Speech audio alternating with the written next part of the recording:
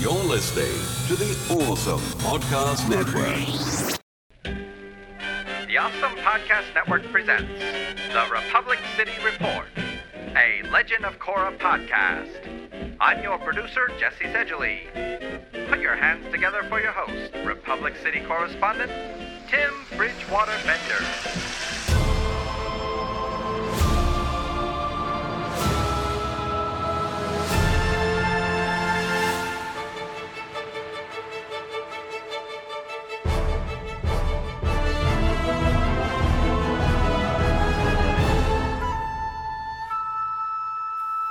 Hello, everyone, and welcome to episode 7 of Republic City Report, a Legend of Korra podcast. I am, of course, your host, Tim Bridgewater Bender, and I want to thank you all for joining me once again. Of course, on this episode, we will be discussing Chapter 6 of The Legend of Korra, which is titled The Sting. Now, that's going to say a lot about this episode, and of course, the title pretty much accurately represents exactly what the entire episode is about. And if you notice, there's some huge differences about this episode, but we'll get into more of that in a minute. I want to take this moment to remind everyone that this is sort of a fan feedback sort of podcast. So I do welcome all of your emails, comments, responses, replies, etc. Usually the way this works is that every episode I'll pose a few questions. Sometimes it's directly related to the episode. Sometimes it's just a theory overall about the show and the direction it may be going in. Sometimes it may even be a question about Avatar: The Last Airbender. So whatever that question is, if you have an answer, make sure you send me an email at republiccityreport@gmail.com or go to facebook.com/republiccityreport and leave me a comment. And then I will read your email on the following episode and answer your questions, and we'll have a discussion. With that being said, in this episode, I have a new email from Andre. Andre, I asked a question a couple episodes back kind of pertaining to Aang's age and why he constantly, the few times that he does show up, he shows up at this constant age of about 40 years old or so. This is something that I've already discussed, but Andre had his thoughts and opinions on it, so I'm going to bring that up a little bit later on in the show. I also received a comment on Facebook that I want to address pertaining directly to this episode, but as I said, we'll get into that a little bit later on. Okay, so let's just get into this. Once again, Chapter 6, The Sting. Immediately, lo and behold, we notice something different about this episode, is that, for the most part, it's about our supporting characters. We only see Korra within the last minute or so of the episode, but I'll get to that in a second. Now, I'm just going to start off by saying this. Do you remember a couple episodes ago where I was making a point that we needed to see more of our supporting characters because we weren't getting enough of them? We were only getting them in tiny bits.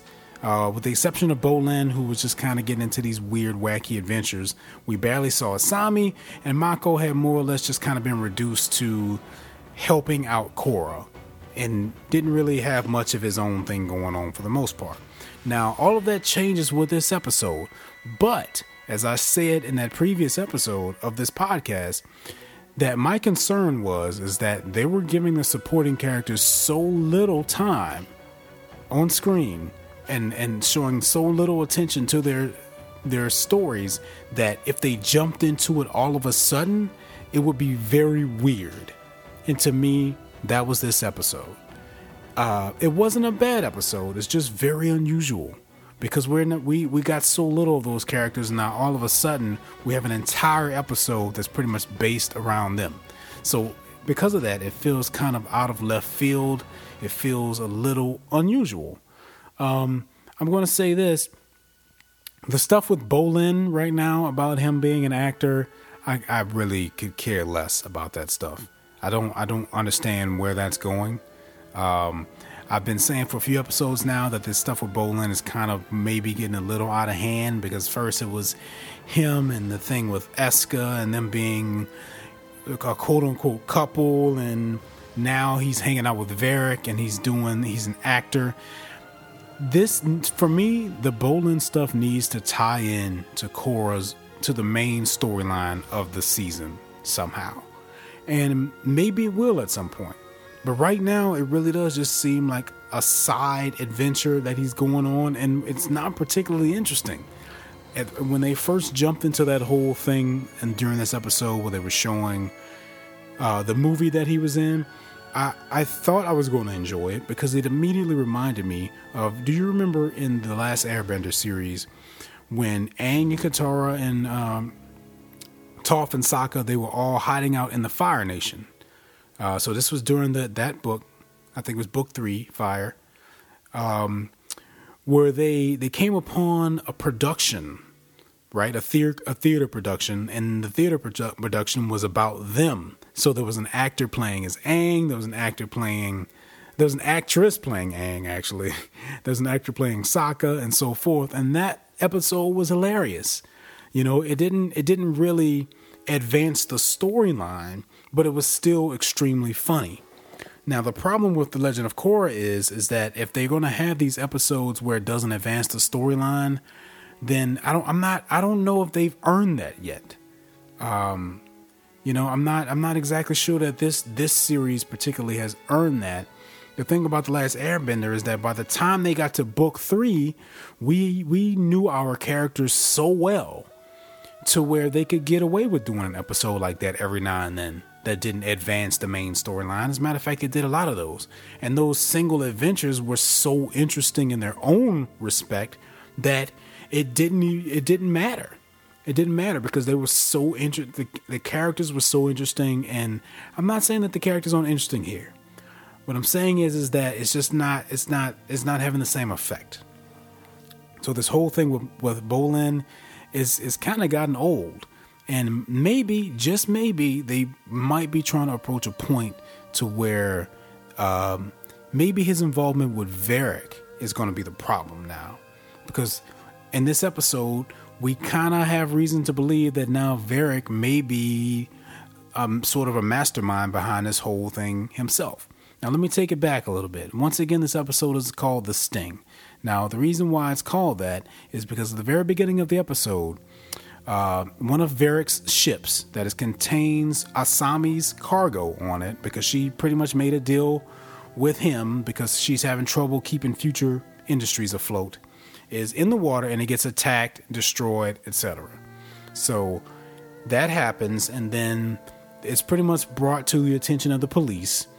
And Chief Beifong is interviewing the people who escaped from the boat.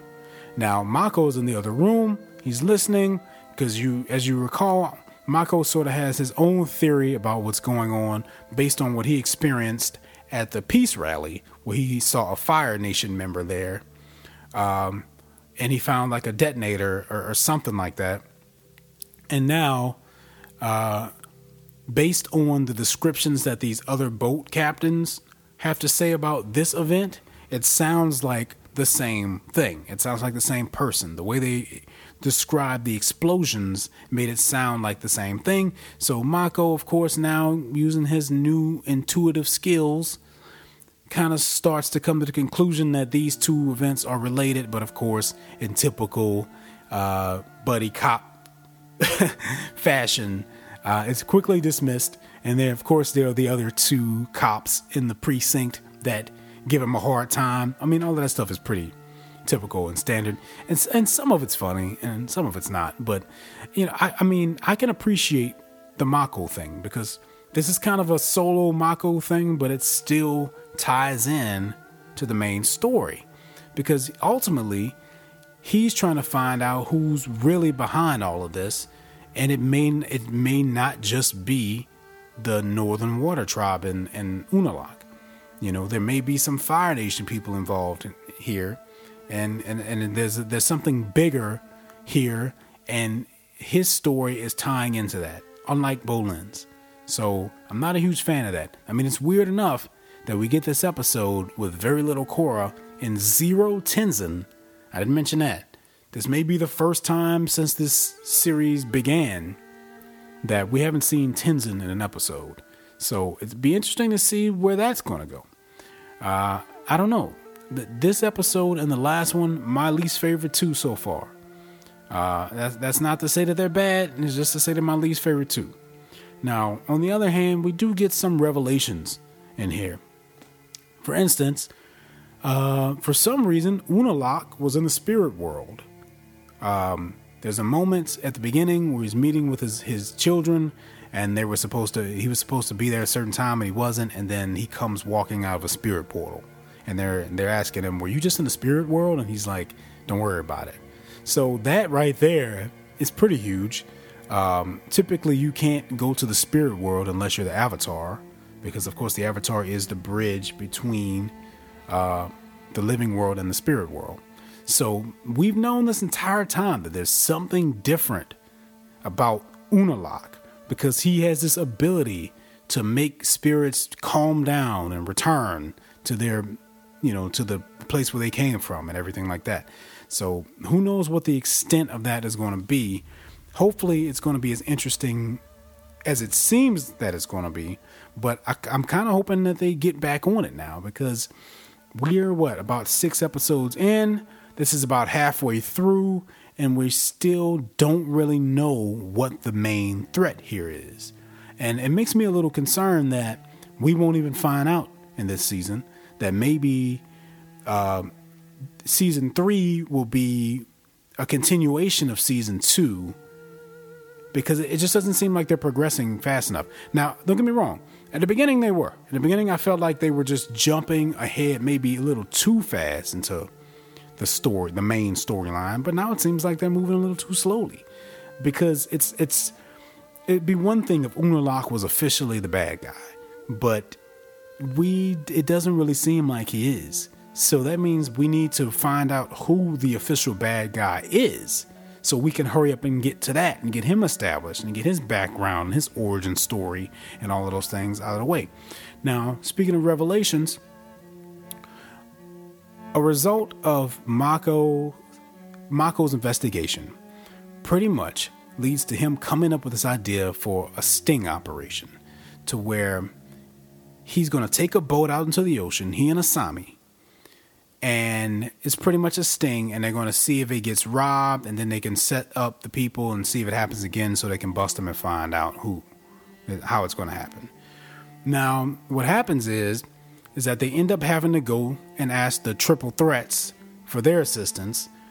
Shady Shin and the Triple Threats, which I don't know why anyone would trust anybody by the name of Shady Shin, but they go on the boat. Mako overhears them discussing the fact that they're being paid to just keep he and Asami distracted. At that point, we don't know why.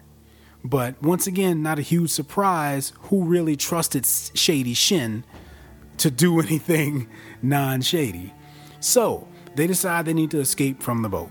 Okay, makes sense. And they do that successfully. But the question is, why were they being distracted? Now, we find that out. They return to Future Industries, this warehouse, everything is gone. Asami was having such a hard time keeping her business afloat, and it seems as if someone has cleaned them completely out.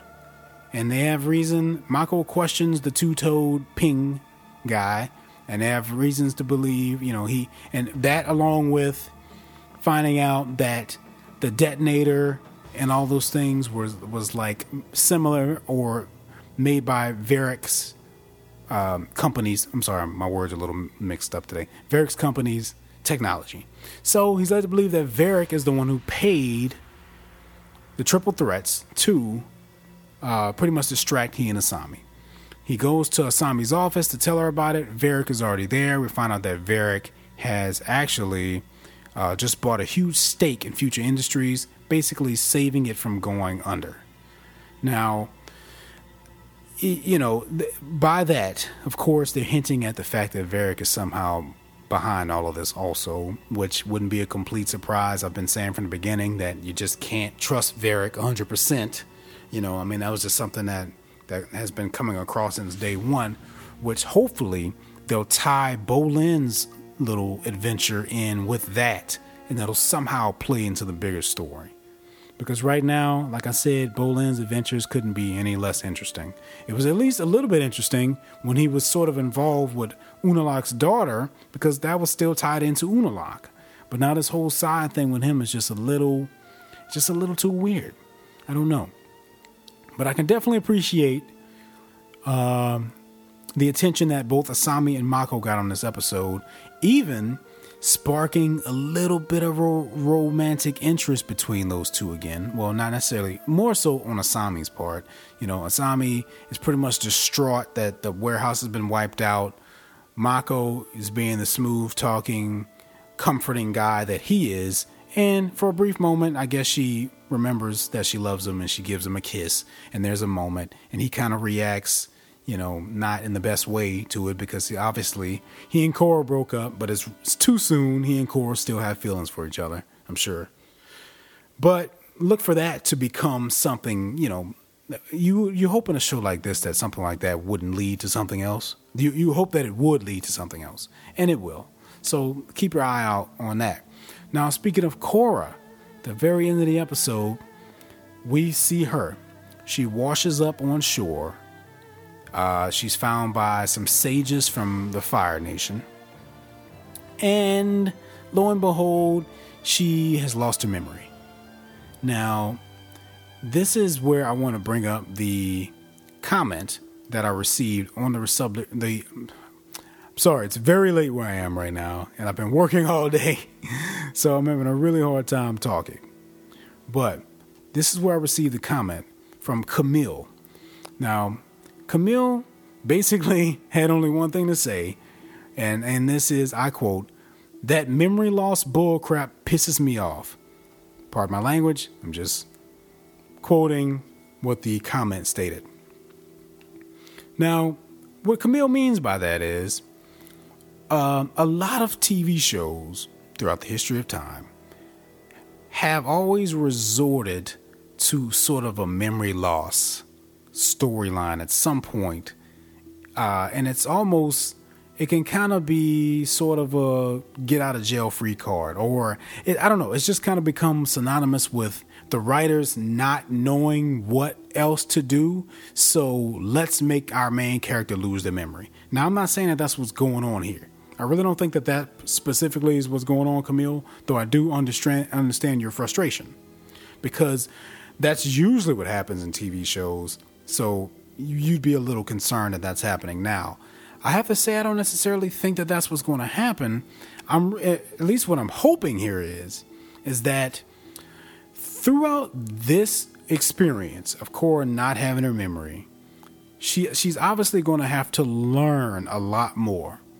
And what happens in these stories typically is that the person that loses their memory learns a lot of things that they didn't really know or expect or respect or cherish or that they took for granted or things like that. So, but what else happens is that usually they get their memory back, but they still retain the memory of everything that they learned when they didn't have their memory, right? So somehow look for this to make Korra into a better warrior, you know, to possibly bond her more with the spiritual aspect of things. And somehow we're going to learn more about her. She's going to learn more about her role as the Avatar. It's going to lead to something great. I really do feel that. I'm not a huge fan of the memory loss thing either, but I do think in this situation it's going to end up serving the storyline better somehow. And not only that, she's in the Fire Nation. I can't wait to see what's going to happen. We should find out who the Fire Lord is. Whether it's Zuko or not, we don't know. That's a question that I posed on last episode. I didn't get an email pertaining directly to that question, so I'm going to pose it again. Who do you think the Fire Lord is? Is it Zuko? Is it Zuko's son? I mean, it's got to be one of those two, right? I mean, what it is that because I recall General Iroh saying that his grandfather was the Fire Lord, which has got to be Zuko. I mean, it pretty much has to be Zuko, but I don't like to just assume that it is because they haven't said 100% that Zuko's still alive. And given that he was older than Aang, I would assume that Zuko would have had to have passed away by now. But then again, who knows? Maybe Azula is the Fire Lord. I mean, anything can happen. Anything goes, right? Except for the fact that he did say grandfather, and so I don't know. It's late. I'm sorry. But so I'm going to pose that question again. What is Zuko up to? If he's still alive? Hopefully we'll find out. I mean, he hasn't been referenced really yet, and I I'm not too happy about that. I mean, don't get me wrong. I understand. Once again, Legend of Korra is about Korra. But we as fans of the Avatar The Last Airbender, we want to know what happened to our other favorite characters. You don't have to give us a lot. Just give us something. As a matter of fact, we should campaign for this. I would love to see a movie made on just them as adults. That would be great. Just showing Aang and Katara with Tenzin and Bumi and Kaya as kids and Zuko as an adult and Sokka, and just give us some storyline, possibly whatever storyline leading up to Aang's death. Give us that in a movie or a miniseries or something, because it just, I don't know. It's just, I really want to see that. And I can't help but think of that every time they talk about Aang. Every time they show him, I want to know what happened. So if by some chance the creators hear this, please, I will buy it. I promise you that, okay? Give us a movie that kind of just shows them as adults and that tells the story of how Aang died. That would be great. Okay, back to this. So that's basically all I have to say about that. The episode itself, it was not one of the better ones in my opinion, but it's funny because, as I did say in previous episodes, at some point I did want them to give more attention to the supporting characters. I think they may have waited a little bit too long, and that's why it feels so weird. But I'm still up for it. We still got about 6 episodes left. A lot of time for a lot of interesting things to happen. Once again, the stuff with Bolin, please let that tie in somehow to Korra's story, because it's getting out of control. It's getting out of control. And hopefully next episode we get to see Tenzin again, and let's get him back in there. You know, he's been sidelined for about 5 episodes now. Let's get Tenzin back in there and let's get some real action going here. I don't know where the stuff with Korra and her memory loss is going to lead, but I'm optimistic that it's going to lead to a very good place. So now, I want to take a moment here and shift over to your emails. I'm going to read one and address it here in just a minute. Looking to expand your Avatar The Last Airbender collection? Or how about picking up Book 1 of Legend of Korra on Blu-ray? There are plenty of DVDs, apparel, merchandise, and basically anything else you can dream of over at Amazon. Go to awesomepods.com and click on the Amazon link when you shop on Amazon.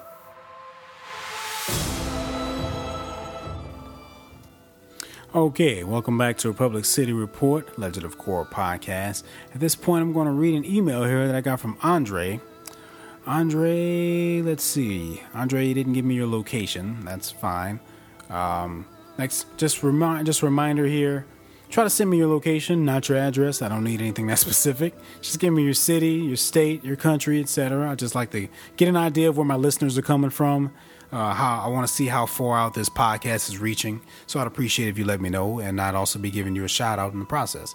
So once again, thank you so much, Andre, for the email.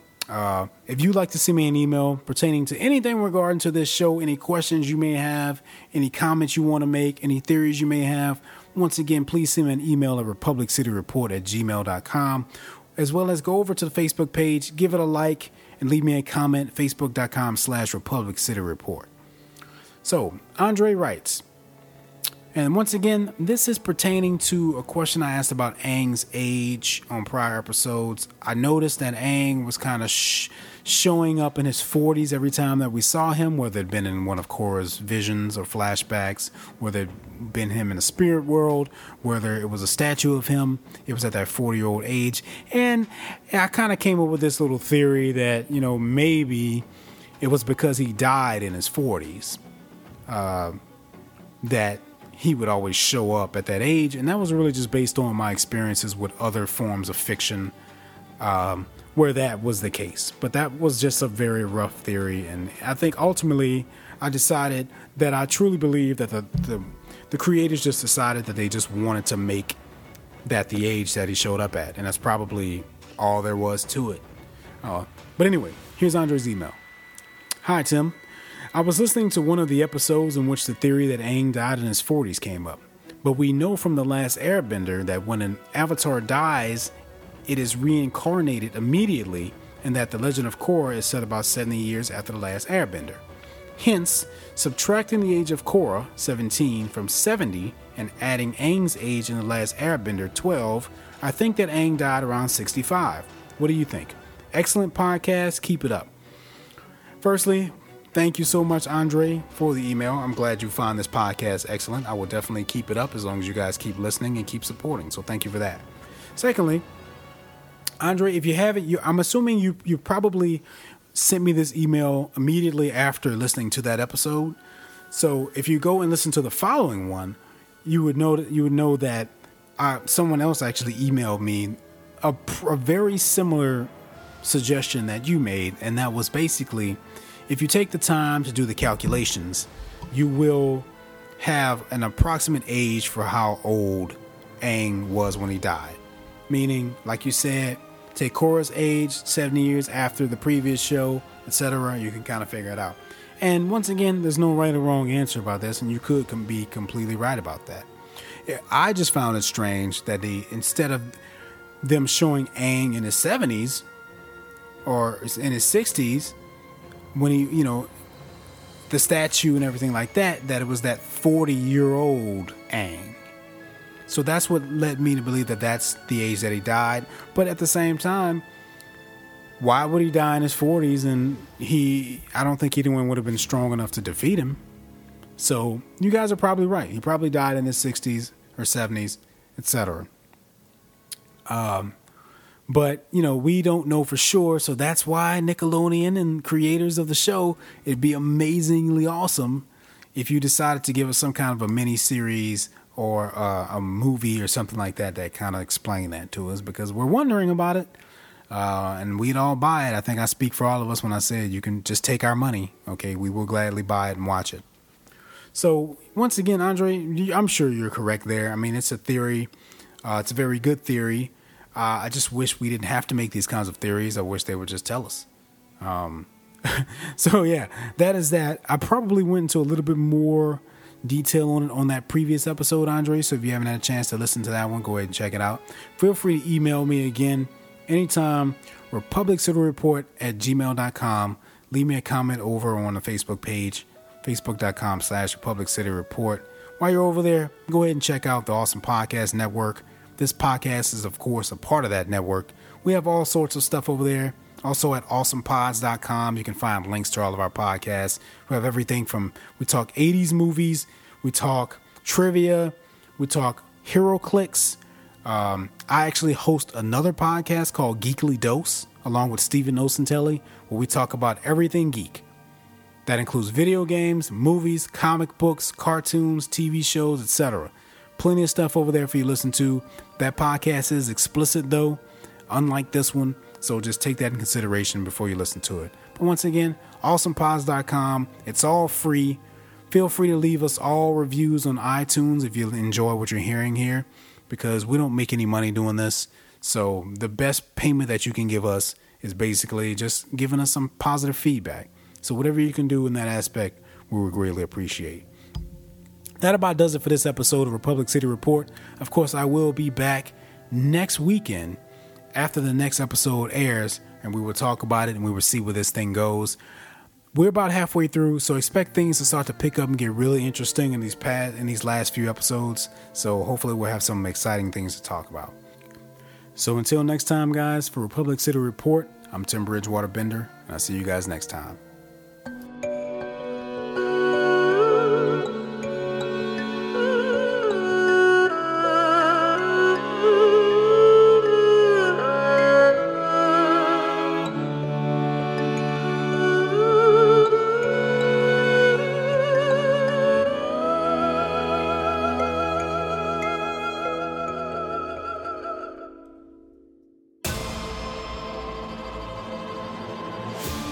The Legend of Korra tells tales of epic adventure, magic, fantasy, philosophy, and most of all, fun. Find stories like these and much, much more at audible.com.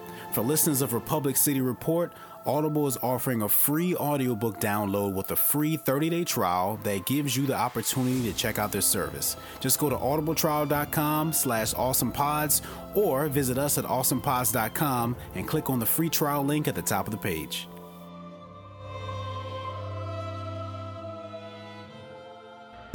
Find this show and more on facebook.com/awesomepods and follow us on Twitter @awesomepods.